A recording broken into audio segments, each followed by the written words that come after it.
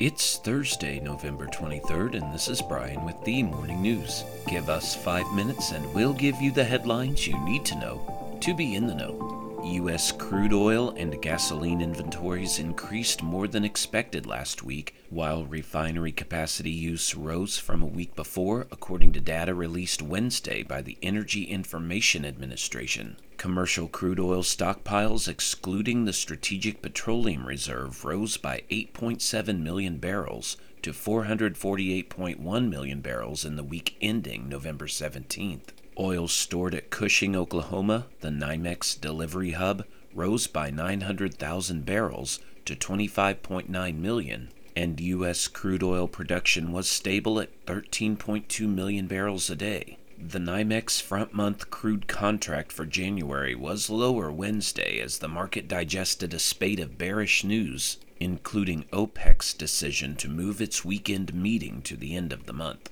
In other news, 2 people died inside a vehicle traveling toward Canada that exploded Wednesday at a U.S.-Canada border crossing, New York Governor Kathy Hochul said, adding that a preliminary investigation found no indication the incident was a terrorist attack. The FBI is investigating the incident, which forced authorities to shut down the Rainbow Bridge border crossing between Niagara Falls, New York, and Niagara Falls, Ontario.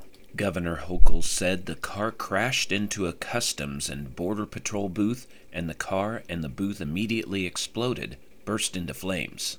The governor added, based on the preliminary investigation, no sign of terrorist involvement in the horrific explosion that occurred here in western New York. 2 U.S. law enforcement officials said authorities believe the incident might be the result of a reckless driver. In world news, North Korea said today it would deploy stronger armed forces and new weapons on its border with the South, a day after Seoul suspended part of a 2018 military accord between the 2 Koreas in a protest over Pyongyang's launch of a spy satellite. North Korea's defense ministry said in a statement carried by the KCNA news agency that it would restore all military measures it had halted under the deal with South Korea, which was designed to de-escalate tension along their shared border. We will withdraw the military steps taken to prevent military tension and conflict in all spheres, including ground, sea, and air, and deploy more powerful armed forces and new type military hardware in the region along the military demarcation line, the statement said. Tuesday's satellite launch was the North's 3rd attempt this year after 2 failures and followed a rare trip by North Korean leader Kim Jong-un to Russia, during which President Vladimir Putin vowed to help Pyongyang build satellites. Back in the U.S., air safety regulators cleared Boeing to begin key flight tests on its 737 MAX 10 jet, a milestone toward preparing the plane for commercial service. The airborne checks are a preliminary validation for Boeing by the FAA and put the company on track for its first deliveries next year. The 737-10 is Boeing's biggest offering in the MAX family of single-aisle airplanes. United Airlines, Ryanair, Air India, and Sun Express are among the airlines that have placed orders for the jets. In recent years, Boeing has faced a series of delays and setbacks in getting new planes in service and in restarting deliveries of its 737 MAX airplanes after a pair of fatal crashes grounded those planes in 2019.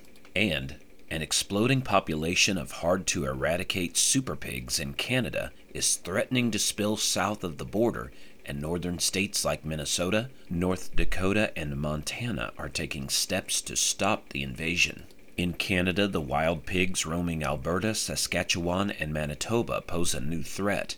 They are often crossbreeds that combine the survival skills of wild Eurasian boar with the size and high fertility of domesticated swine to create a super pig that's spreading out of control. Wild pigs already cause around $2.5 billion in damage to U.S. crops every year, mostly in southern states like Texas.